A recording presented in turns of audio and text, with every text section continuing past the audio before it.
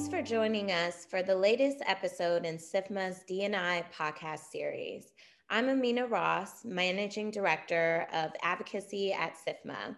I'm here today to talk with Wendy John, Head of Global Diversity and Inclusion at Fidelity, about Fidelity's commitment to diversity and inclusion, including their efforts on financial literacy and the ways in which recruitment and retention work in tandem to create a diverse and inclusive environment. Welcome, Wendy. Thank you so much for having me. I'm thrilled to be here. Great. So let's begin with Fidelity's vision of the future. What does the future of the industry look like in regards to diversity and inclusion, and how does Fidelity fit into that vision? Well, Amena, it's a great way to be thinking about things and to start by looking forward, right? But maybe I'll just take us back a bit. So, for myself, I have been working in various roles in the financial services industry for, I hate to say it, but over 2 decades. And I started off actually on the actuarial path. So I actually was in actuarial consulting, working on pension plans, right? So always focused or close proximity to retirement. But then through a number of roles, made my way into this new role as the head of global diversity and inclusion. Now, along the way, I was always in close proximity to our clients and our customers. And so I think a lot about when we think about the future of the industry, it's really important for us to think about the changes to our customers, as well as the associates and the employees that work in financial services. So Fidelity is getting ready to celebrate our 75th anniversary. And our customers, right, and the associates, the suppliers that we work with are all very much more diverse than they were. And so we recognize that diverse perspectives are critical to best serving our customers and creating relevant products and services. And so in order to meet the customer need, we need to have that diversity within our own employee ranks. This, March is Women's History Month. And so, we have recognized that Fidelity, the really important role of the woman investor, and really prioritize the needs of many women who at some point will be the lone decision maker for financial decisions in their household. It's just, again, back to that actuarial route, right? We know from life expectancy that many women, unfortunately, may outlive their partners. And so it's very critical for us that we're arming women with the tool to not only be financially independent, but also very confident in the decisions that they're making. So I think that the future of our industry very much ties into the future of, our future demographics and the shifts that we're seeing. And so at Fidelity, we have looped diversity very much into our vision and are trying to be very inclusive in the products and services that we provide. So, your experience on the business side has to really inform, the initiatives that Fidelity is implementing in the D&I space. Which do you view as the most innovative in the industry and why? Great. At Fidelity, we have 5 core commitments to diversity and inclusion. It starts first with increasing the representation of diversity within the company at all levels. Secondly, ensuring inclusion and belonging across the workforce. Because as I mentioned before, right, it's not just enough to have the diversity, you have to be inclusive and really celebrate those different perspectives and appreciate them. I think third, the reason why that's all important is around creating new opportunities and values for our customers, our associates, and the communities in which we serve. We are committed to being open about our progress and being clear about each of our roles and responsibilities in terms of improving our diversity and inclusion. And so I think when we talk about what are those commitments and where do we see the opportunity to innovate, it really is in diversifying the workforce and where we actually are tapping into talent pools, right? And so specifically, we have support for women that are returning to the workforce through a Resume program that we have in partnership with Reach Hire. We also have pipeline programs that focus on those who identify as female in high school and college age, as well as others from underrepresented groups, to really ensure that they see financial services as an industry in which they can thrive and develop a full career. We're also within our workplace looking at and focused on advancing our talent from underrepresented groups into leadership roles. That's back at where I said about increasing the representation at all levels. And then as we think about the communities and the customers we serve, we recognize that we have a responsibility to be part of a solution as it relates to addressing systemic issues in the communities that drive inequalities. Okay, so how does recruitment and retention work in tandem to create a diverse and inclusive environment? What should companies be thinking about when crafting a D&I plan? Well, it's not just enough to, go out and hire in diverse talent, although that's an incredibly important component. I know everyone is very focused on the university pipeline, but the reality is we also have to look at experienced hiring. And at Fidelity, we really want to avoid, just poaching other people's talent, right? We talk about cannibalizing the talent. You can't just recruit your way from other companies to diversity. So we're talking about and looking at adjacent industries and really saying, what are the skills that are needed to do the work? And can we teach people about the financial services industry? As it relates to inclusion, we really believe that is about a behavior-based approach. And we think about it as the same way that you think about forming other habits, right?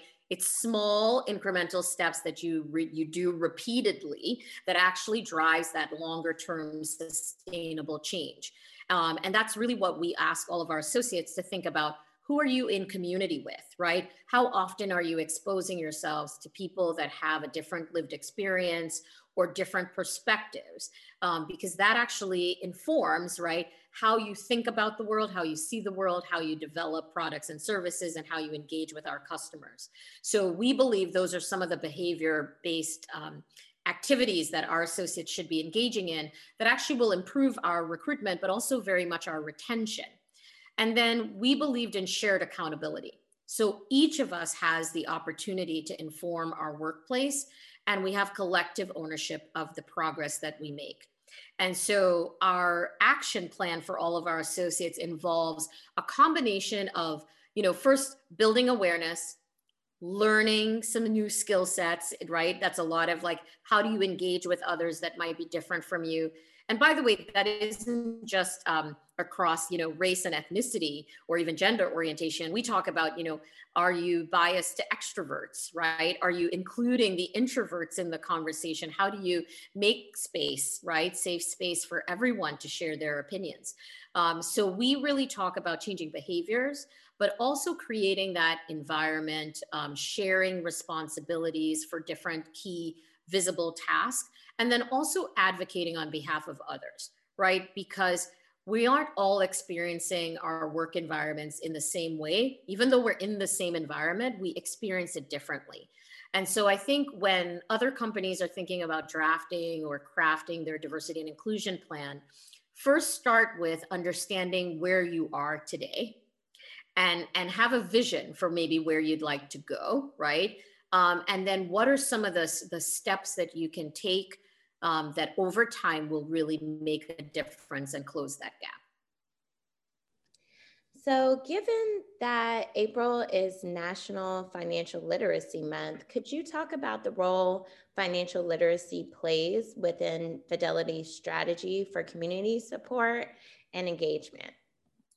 Sure. That's, we look forward to April every year because of the focus on financial literacy. And we believe, we have had a long-term strategy of engaging within the community around financial literacy and education in general. We have, impacted over 300,000 plus students, as well as over 3,000 educators in just the last 6 years. And we've focused on underserved communities, And we believe in starting early, right? The children begin to form their impressions on finances or money by age 6 or 7. And there are other stats that share that, only 27% of young people know basic financial concepts. So we really advocate, right, for helping everyone understand, some of the basic skills around budgeting and saving, right, compounding interest, and how to actually, while achieving other goals, making sure that you're also putting aside money for emergency savings, right? And prepared for, what life may bring when we least expect it. I think the other thing we would say is rigorous financial education leads to positive behaviors, right? And better outcomes in other aspects of your life. And we believe that, health meets wealth, right? So for many of us, you're one health scare away from being in a really, truly difficult financial situation, but also building up really good finances actually also drives very good health outcomes. And there's some opportunities that we have really engaged in just based out of the need. And so in the last year, in the midst of the pandemic, we became aware of the fact that there were many young students who did not have the technology that they needed to participate fully in remote learning. And so as a result, we signed on with a number of other corporate partners for the Take on Race initiative that is intending to get that technology in the hands of up to 1 million children. So we just really believe in identifying solutions to systemic issues, right? And getting at it early to have a real opportunity to impact outcomes for some time to come. Right. So I try to keep up with everything that Fidelity is working on currently, but do you want to share any other initiatives or programs with our audience? Well, one thing I would just say is, we're particularly aware of the fact that, in the past year, many people have been impacted so significantly by the COVID pandemic. And whether that is, at its worst, the loss of life, or in some families that may mean that others have lost jobs, or some are just really juggling, multiple commitments to caregiving. We are very focused on, one, both serving our customers who are also, kind of balancing all of those needs, but also helping our associates, right? In terms of our caregiver benefits and flexible work programs. I know for me, certainly with responsibility for diversity and inclusion, and you heard me talk a lot about, specifically attracting women and underrepresented groups. We know that both have been disproportionately impacted by the pandemic.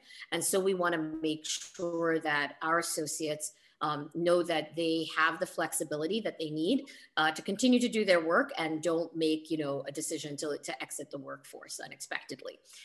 So I think that's what I'd say is a real priority for us. And just making sure that everyone is able to achieve, the financial outcomes that they have planned for themselves and their families. Wow. So great. Thank you so much, Wendy, for joining me today. It was really a pleasure chatting with you. To learn more about SIFMA and our work to promote diversity and inclusion, please visit us at sifma.org and click on the Diversity and Inclusion tab. And to learn more about Fidelity's impressive work in this space, please visit fidelity.com. Thanks, Wendy. Thank you, Amena.